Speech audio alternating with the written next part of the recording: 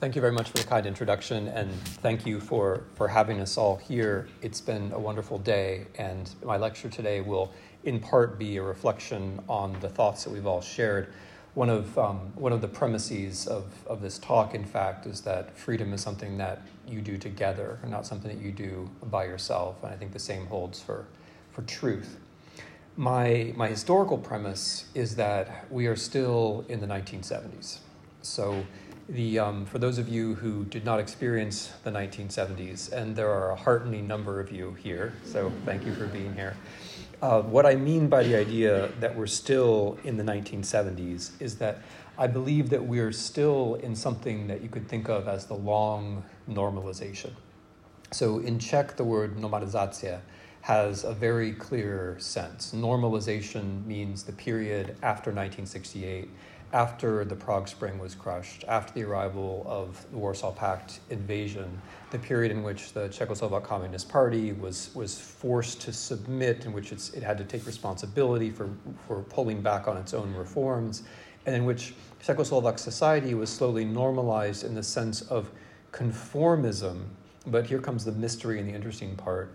Conformism to something which is itself not defined.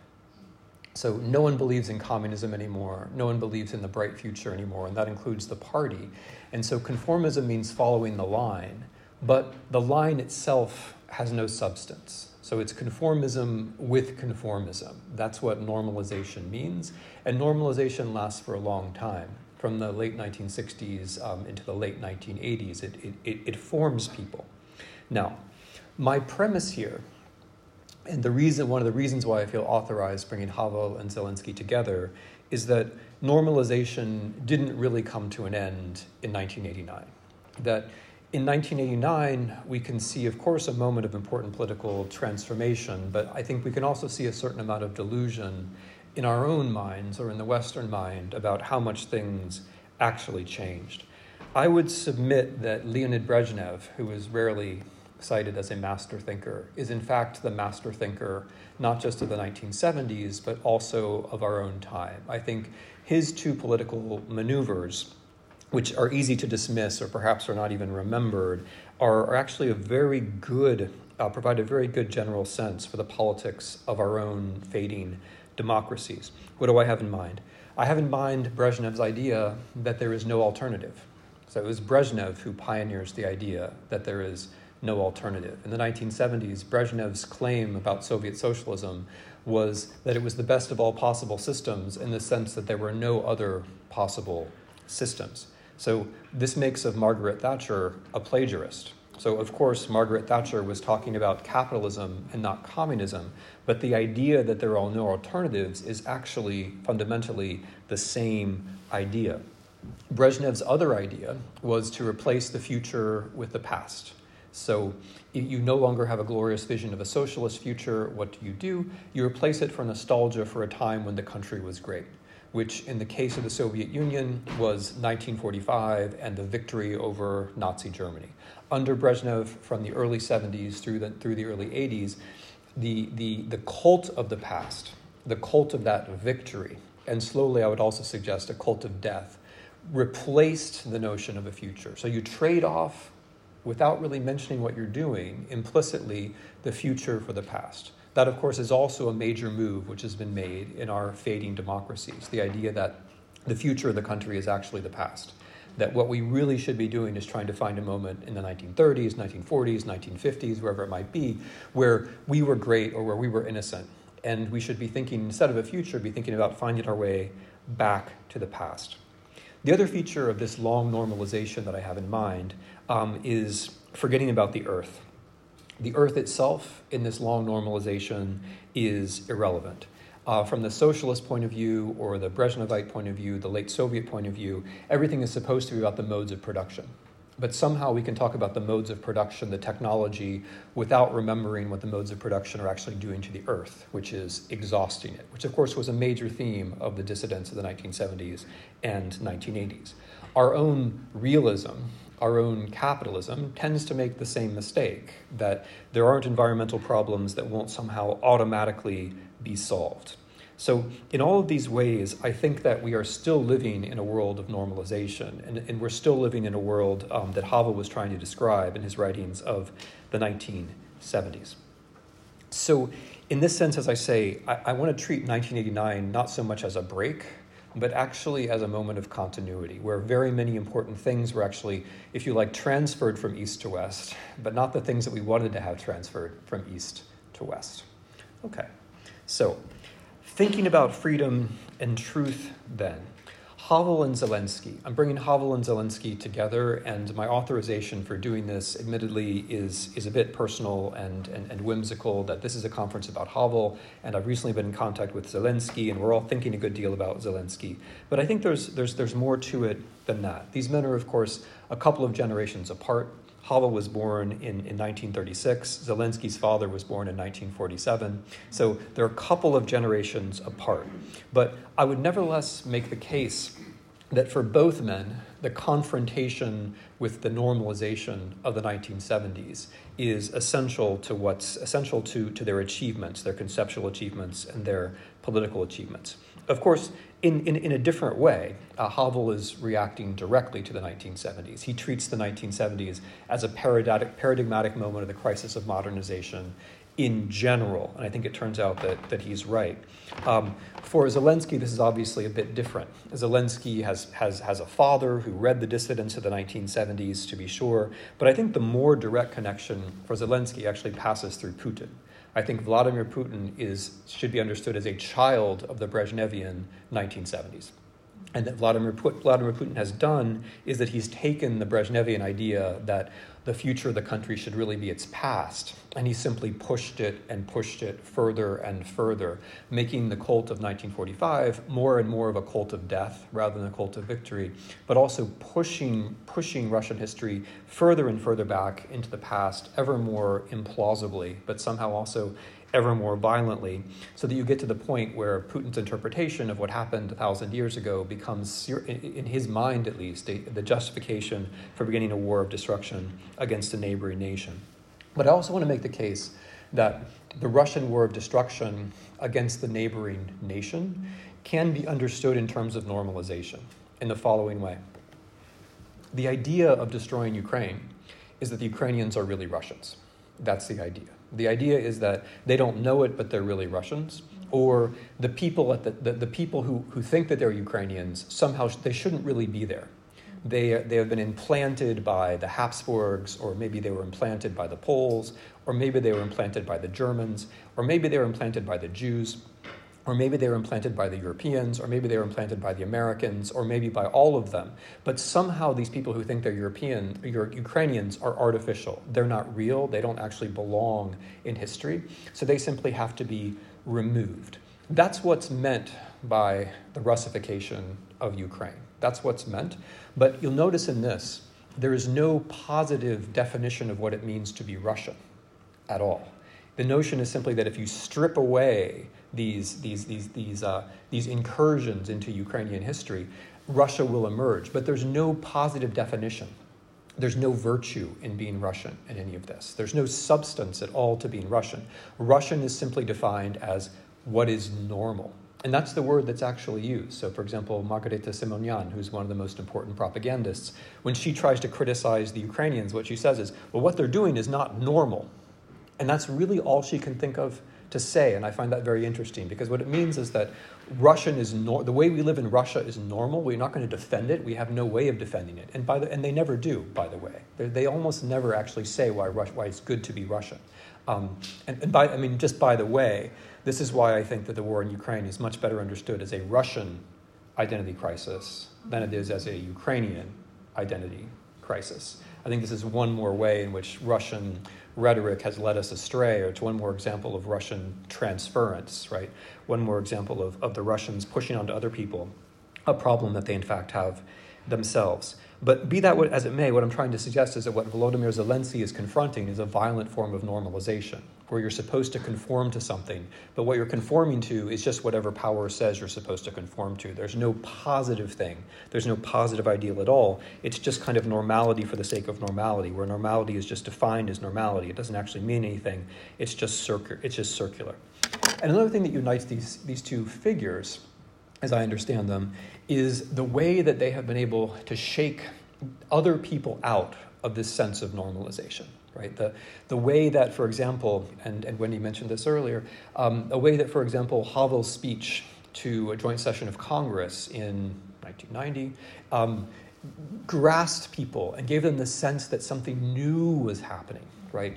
When Havel says before the joint session of Congress that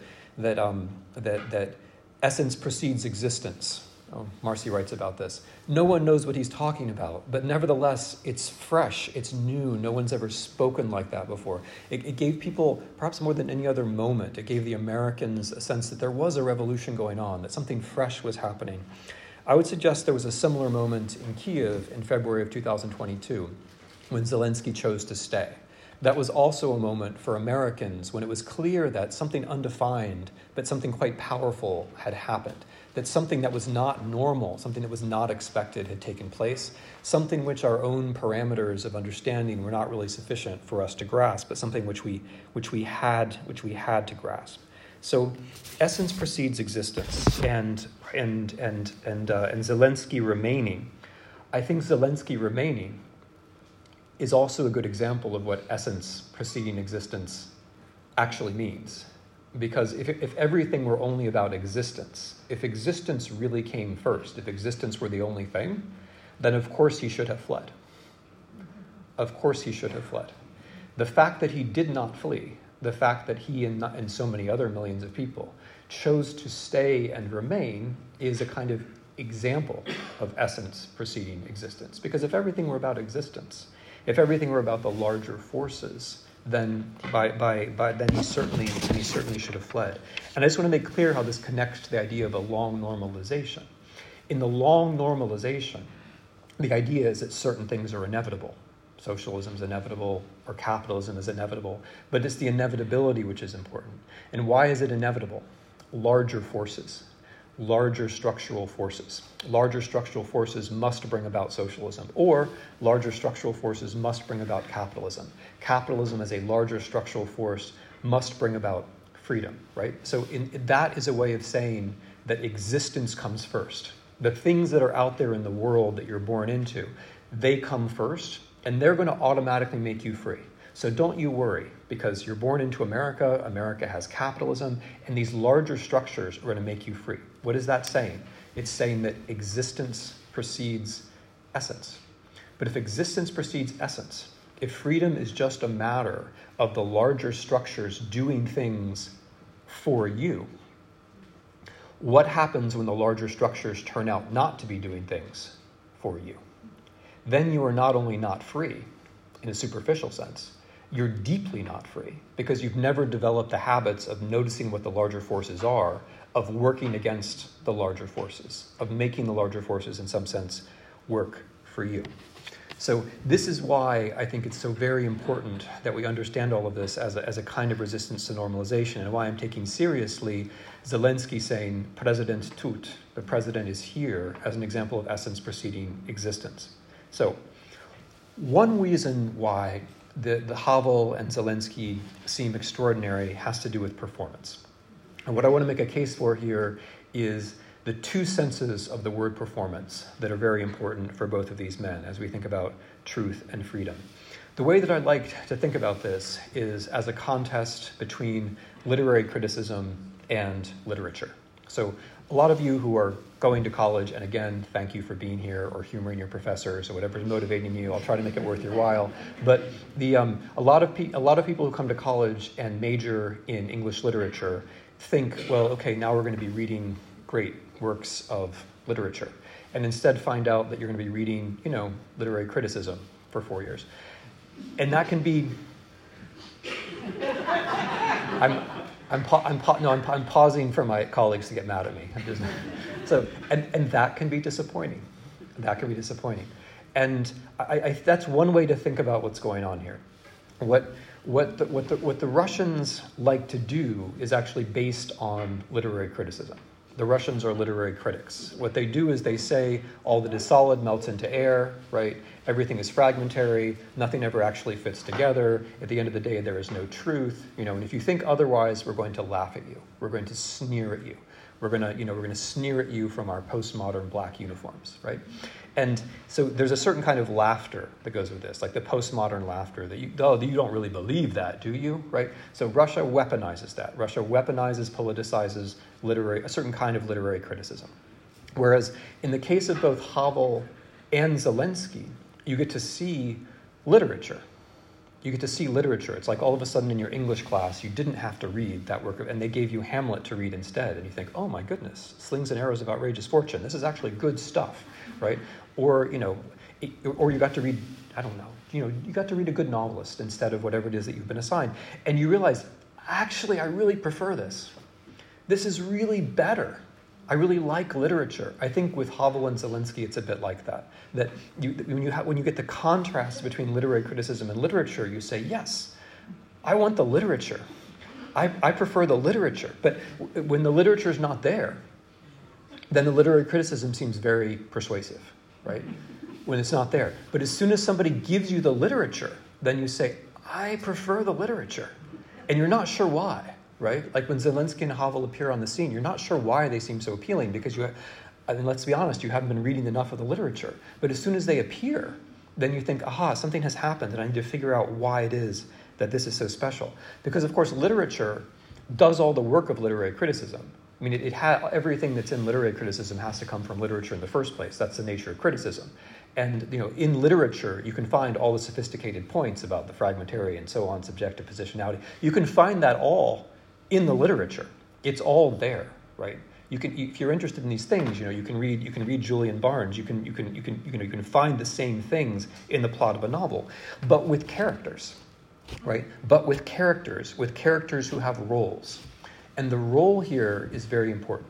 So Zelens'kyi and Havel are both obviously performing roles. They're performing roles as, for example, presidents of their country. That is a role. And you perform it. But when I say perform it, do I mean that in the light sense of the word perform or in the heavy sense of the word perform, right? When I say that something is just a performance, I might be saying that it's not real, it's light, it's fictional, it's not very significant.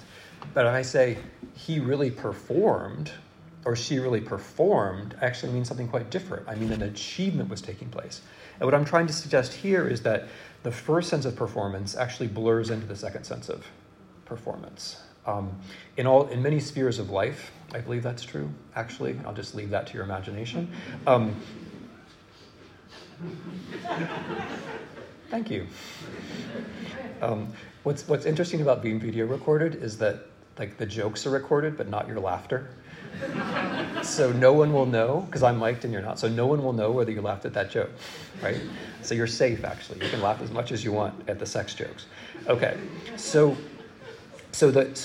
as you perform in one way, you begin to perform in the other way, right? So Zelens'kyi, night after night after night, giving an improvised evening political speech in front of a white wall, night after night after night, like each time it's a performance in the first sense, right? It's an actor performing. But also, night after night after night, that is labor. That is work. That is really hard work. And doing that together, together with the people over and over and over again, creates a certain kind of reality. And you might ask yourself, well, actually, what is more real than that? What is more real than that? The first kind of performance becomes the second. And this leads me to the second kind of point I want to make, which I'm going to think of as being there. And a lot of this is referring to discussions that we had earlier today, but being there. If essence precedes existence, right? Essence precedes existence. Okay, let's take that. What does that mean? What does it mean to say essence precedes existence? I went over this before, but I'm going to say it again because it strikes me as being really important. If we believe that our freedom is a matter of larger forces, then we're not really believing in freedom, right? If we believe that freedom is a matter of larger forces, we cannot be believing in freedom, just logically speaking. If you think, because the moment you think freedom is given, your freedom is taken away. But just what freedom is has to do with apprehending the larger forces and working with them and against them somehow. If you think the larger forces are just working for you, then essentially you're lost, and it shouldn't take an invasion to make that clear. But in the case of Zelens'kyi in particular, if it were all about the larger forces, what would he do in February of 2022? Of course he would flee, right? And why was it that Americans took for granted that Zelens'kyi would flee? Why was that? That almost all of you, I'm going to exclude myself from this because I was on television saying that he wouldn't, and everyone made fun of me. But why? No, I mean, so that's true. But also, I mean, I did that, and then there was a class at Yale in which security advisors from both the Trump and the Obama administrations came, and the clip of me saying Zelens'kyi is going to stay was shown, and both the Trump people and the Obama people said, with all due respect to Professor Snyder, whose history books we respect very much, he's completely wrong, right? Why was that? Why would it be that Trump people and Obama people and Americans in general would think that he's going to flee? Why is that? Because, I mean, one can give little examples, but I think the fundamental reason is we think that existence precedes essence. We think it's about the structural factors. And if the structural factors turn out not to be on your side, you better just get the hell out of Dodge, right? That's the thing. If you believe it's all about the structural factors, if it's all about existence and not essence, it's all about the structural factors. If the structural factors are against you, of course you're going to flee. What else is there for you to do? And that's how Americans thought. Americans thought. Not just Russians, but Americans thought that way. And that gives us something to ask ourselves about. It's why it seems so remarkable that Zelens'kyi stayed, right? And why it seemed kind of mysterious that he stayed. But I think this is this is the deep significance of Zelens'kyi going in front of, doing the selfie video and saying, President tut, the president is here, right? That he's doing this thing, which is, of course, so why is he doing that? Why is he saying the president is here? He's telling the truth against Russian propaganda. The idea of Russian propaganda is to play on our sense that of course he would leave. Of course existence precedes essence. Of course this man, he's just this meaningless comedian, this Jew. Of course he's going to run, right? Of course he's going to run. That's what Russian propaganda says. And of course that's what we were tending to believe. So what does Zelens'kyi do? He gets out and he films himself saying, no, the president is here. And my friends are here. My crew is here, right? My group is here. So it's against Russian propaganda. It's true, and it's against Russian propaganda. But the deeper sense of it is this sense of what Havel called, I think, living in truth. Not only Havel, I know, but Havel called living in truth. In that what you're saying is not only true in the sense of true or false, but it's true in the sense of it's something you're living by, right? Because just being in Kiev, just going out on the street was taking corporeal risk. At the time that he said that, there were assassins in Kiev.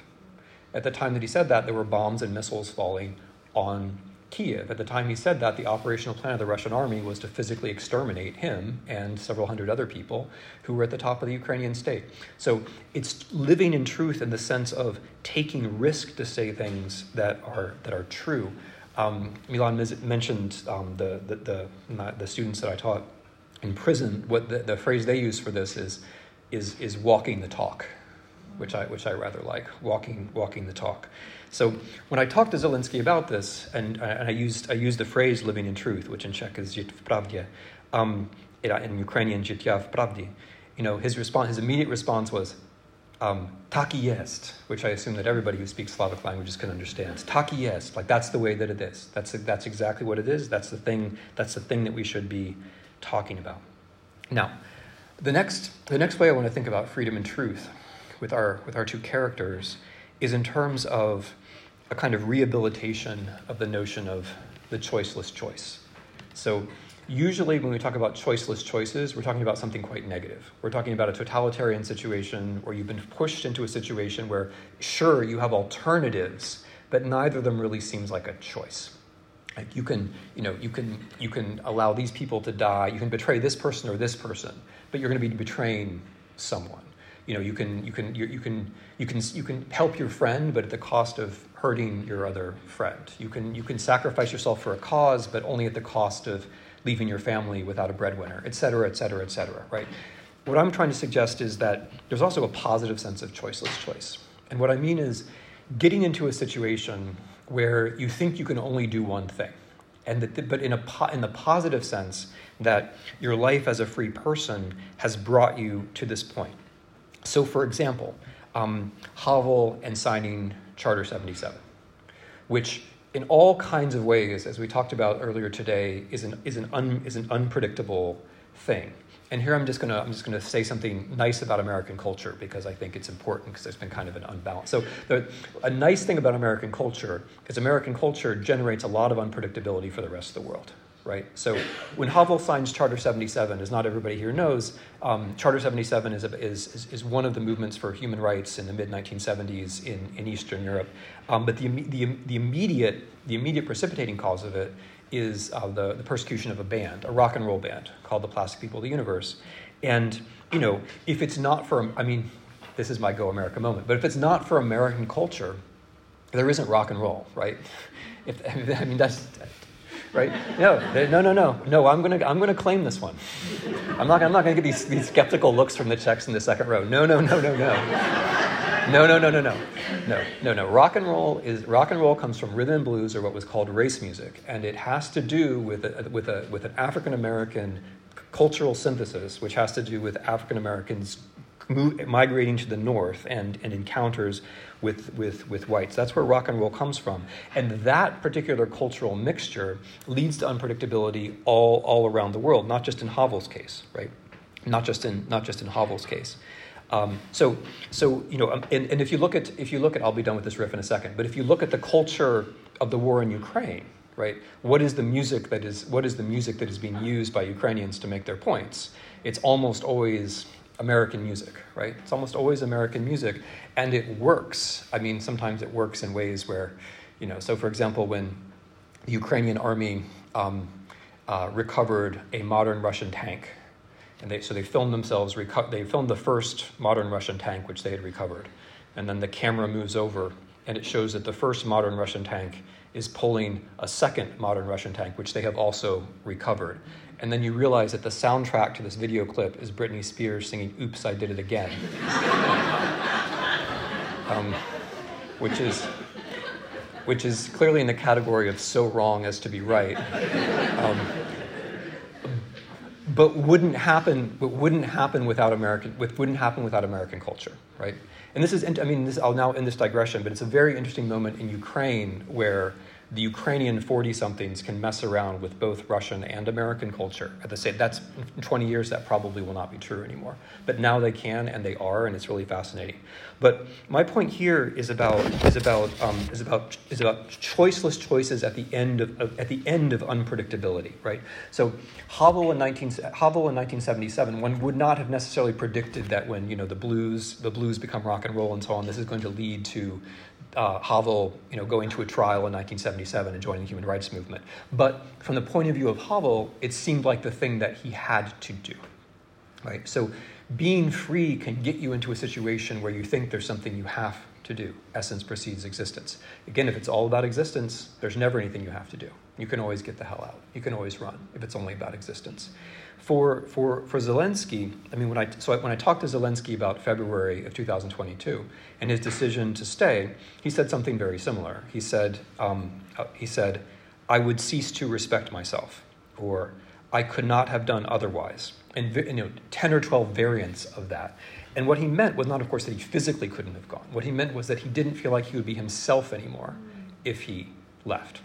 And that general point is, it's not about a split second, right? It's not like a dramatic movie, and it's not like Hollywood where like you're faced with this thing and suddenly you become hero because the aliens. It's not like that. It's more that you become the person that you are over time because of the accumulation of choices that you make, and at a certain point you come into be, right? You come into being, you exist, right? As an agent, and as that person who acts in a certain situation, you can't do anything. else than what you do. And that's a sign of freedom, right? That's a sign of freedom because you've built yourself up freely on the basis of these moral choices so that in a certain situation, you don't feel like you can do anything else. The unfree person can always run. The unfree person can always run, but the free person can't always run, right? Essence precedes existence. Which brings me to a point that we were talking about earlier, which is pravda y laska, truth and love. Truth and love. Because this business of accumulating choices and that creating a character, and that character meaning that you exist. So where does this possibility of choice come from? How do you actually become that kind of person who can be this, right? Because when you're an infant, you're not that person. When you're 10, you're not that person. 12, you're not that person. At what point do you become that person? And interestingly, Zelens'kyi, I found this very touching, and we're now in the territory of kindness, and like those of you who are tough, angry men and don't want to hear it, like the doors are there. But the Zelens'kyi immediately on this question went into his parents. So immediately starts talking about his parents, and he says, I love them because I am the way that I am. And I love them regardless of what happens, right? And what does he mean? What does he mean by that? Why is that so interesting? I mean, on the one hand, it's interesting because he's acknowledging that without his parents, he would not have become the person who could be doing these things. That we might want to evaluate what he does in February 22nd. It's just a split second. It's just a moment as one man against the world. But that's not how he sees it at all. That he understands that there are other people who are involved in making him the person that he is, right? So that, regardless of what happens, I love them. That's very interesting. That's very interesting because we see now that there are conditions to becoming that person. And we also we're getting a hint of how essence comes to be. Because if I'm saying essence precedes existence, that's all very nice, and I've said it so many times that I'm sure it's like, you're going to go get tattoos after this. But if that's true, when and how does the essence actually emerge? Right? You can't just will it into being. You can't just say, I exist. You can't just say, I'm a hero, right? That's ludicrous. So how does the essence come into being? When and under what conditions? And Zelens'kyi's giving us a clue about this when he talks about his parents. When his first response, his first instinct, like very heartfelt, very instantaneous, was to start talking about his parents.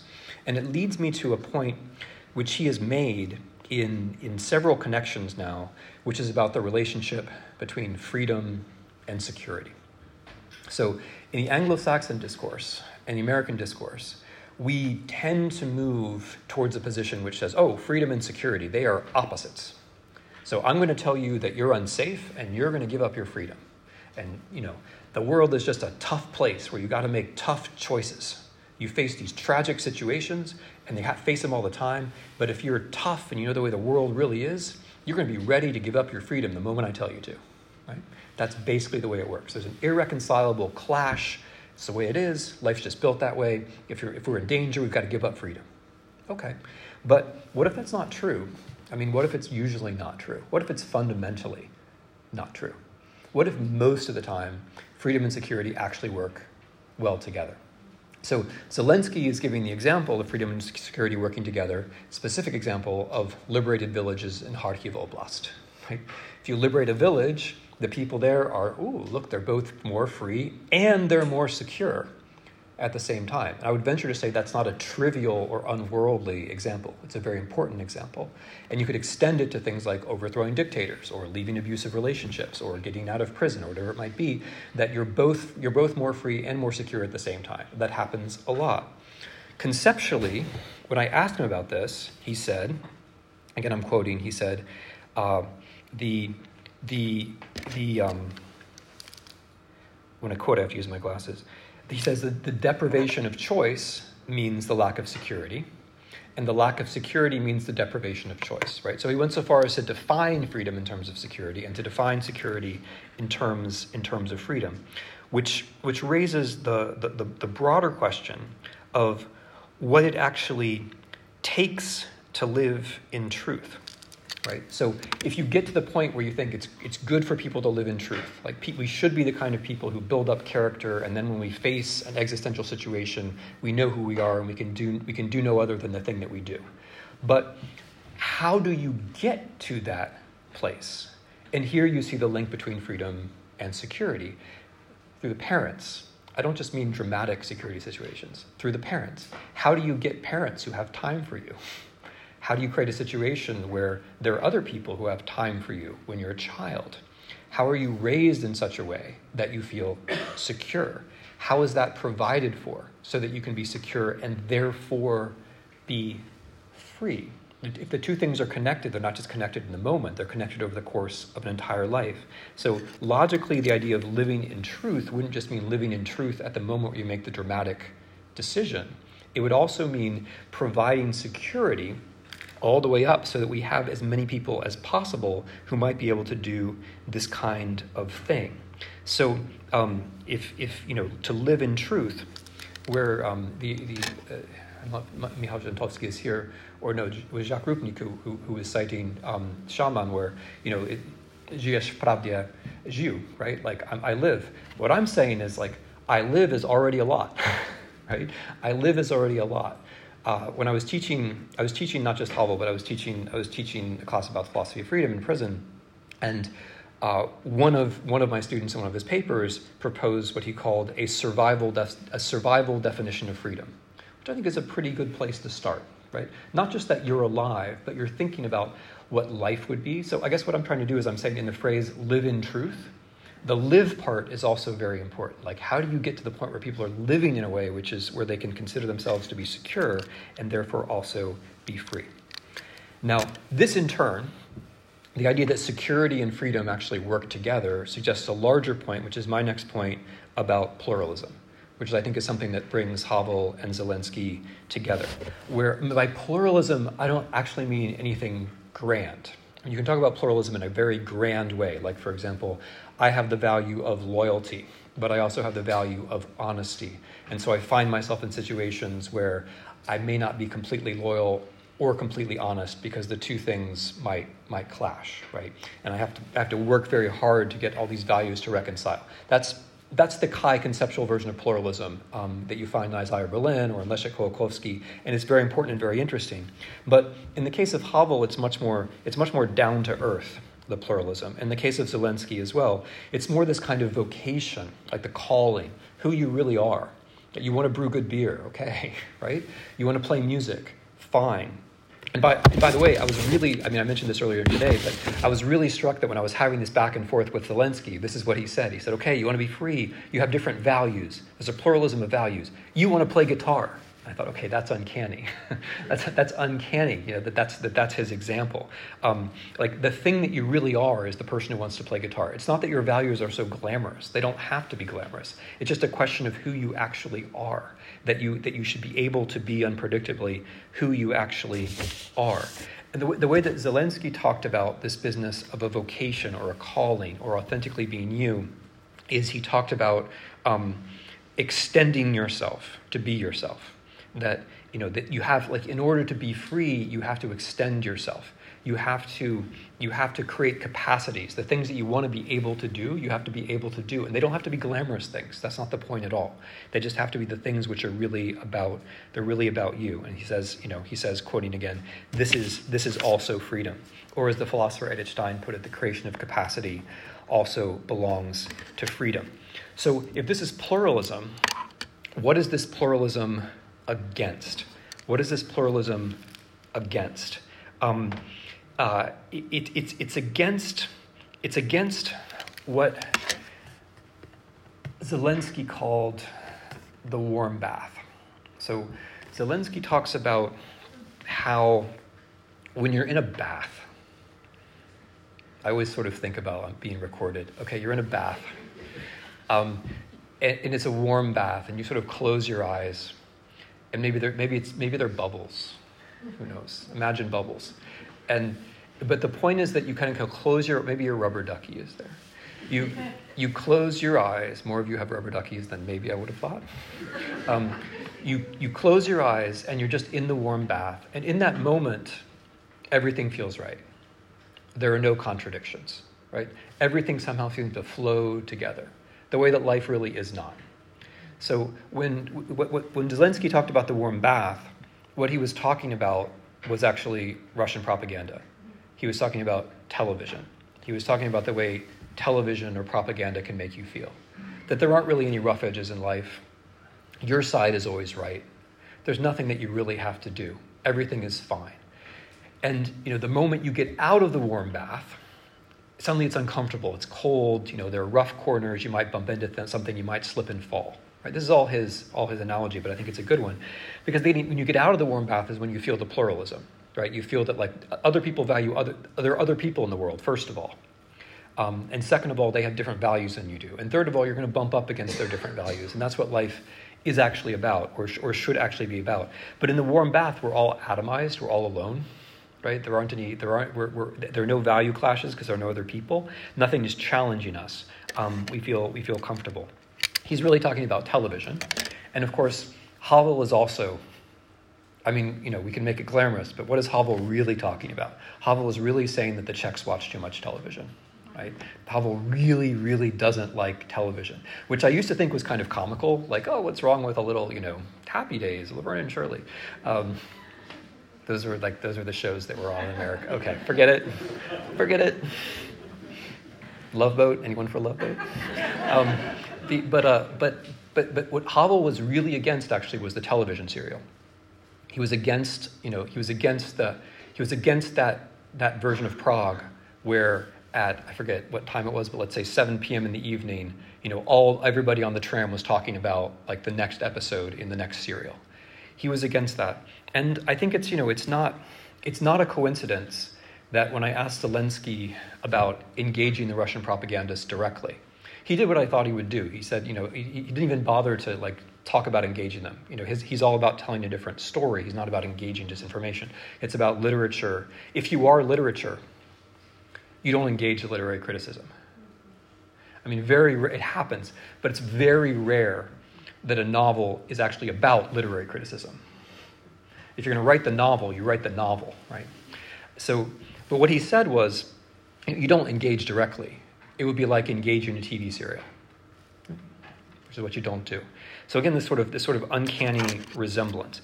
But the larger point here is that pluralism is against the things which separate us and get us into this state of comfort where we never have to confront, what we might stand for, what we really think about. We're all in separate warm baths. Okay, if you insist, you can think about that as the scene in The Matrix where they figure, okay, good. All right. Just in case you needed the Matrix reference, there it was. I gave it to you. The Matrix was a movie in the late 20th century. Okay, good. So, at what point? So what do we now have? What I've been trying to do, maybe immodestly, is try to speak truth about freedom with the help of these two people.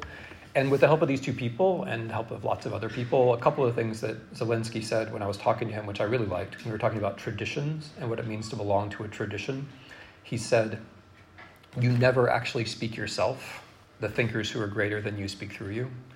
And he said, as soon as someone tells you that you're a great speaker, you have to stop and check yourself because you're never a great speaker. It's only other people speaking through you, right? Which I thought, I don't even think Churchill would have said that, by the way, right? Like that moment, which reminds me, of course, of Havel and the kind of self-abnegation and the achio and the checking oneself all the time, right? Checking oneself all the time, which, by the way, is the last line in the Plastic People of the Universe song. Of the Zappa song, which the Plastic People are named after. At least sometimes as it was performed live, the last line is, go home, check yourself. You think we're talking about someone else. So truth about freedom. What would the truth about freedom be with the help of these two people? The truth about freedom, I think, would be that there is a conceptual and a historical way out of this long normalization that we're still in. That it involves values that are small but are unpredictable and which accumulate into being a kind of unpredictable self. that pluralism exists. Pluralism exists above all in life itself, that in Havel's terms, we have a kind of vocation or a kind of calling, the things that we really care about, the secret life of society, the things that the unpredictable, maybe slightly embarrassing things that actually matter. Not the things that we say that matter, but things that actually matter to us. Or in Zelens'kyi's terms, that you apply yourself, you extend yourself, you become slightly more than you might have been otherwise, because you're called to do something. And that this version of freedom requires security, that freedom and security actually work together. And by security, I mean, of course I mean Ukraine winning the war. I mean that. But I also mean security in a much broader sense, beginning with the cradle, right? Beginning with the labor of freedom begins after the labor of a mother. That security begins with, we have to think about family situations, and Zelens'kyi helps with this, and what makes a family possible. That a nuclear family can't possibly be enough. That freedom, in other words, is not about chopping us up into individuals as quickly as possible. It's about creating conditions in which we can be secure, because only conditions in which we are secure in the broadest sense are the conditions in which we can be free. And that love and kindness, to refer to categories which came up, somewhat awkwardly, but I appreciate Milan putting them in here, that love and kindness have something to do with this.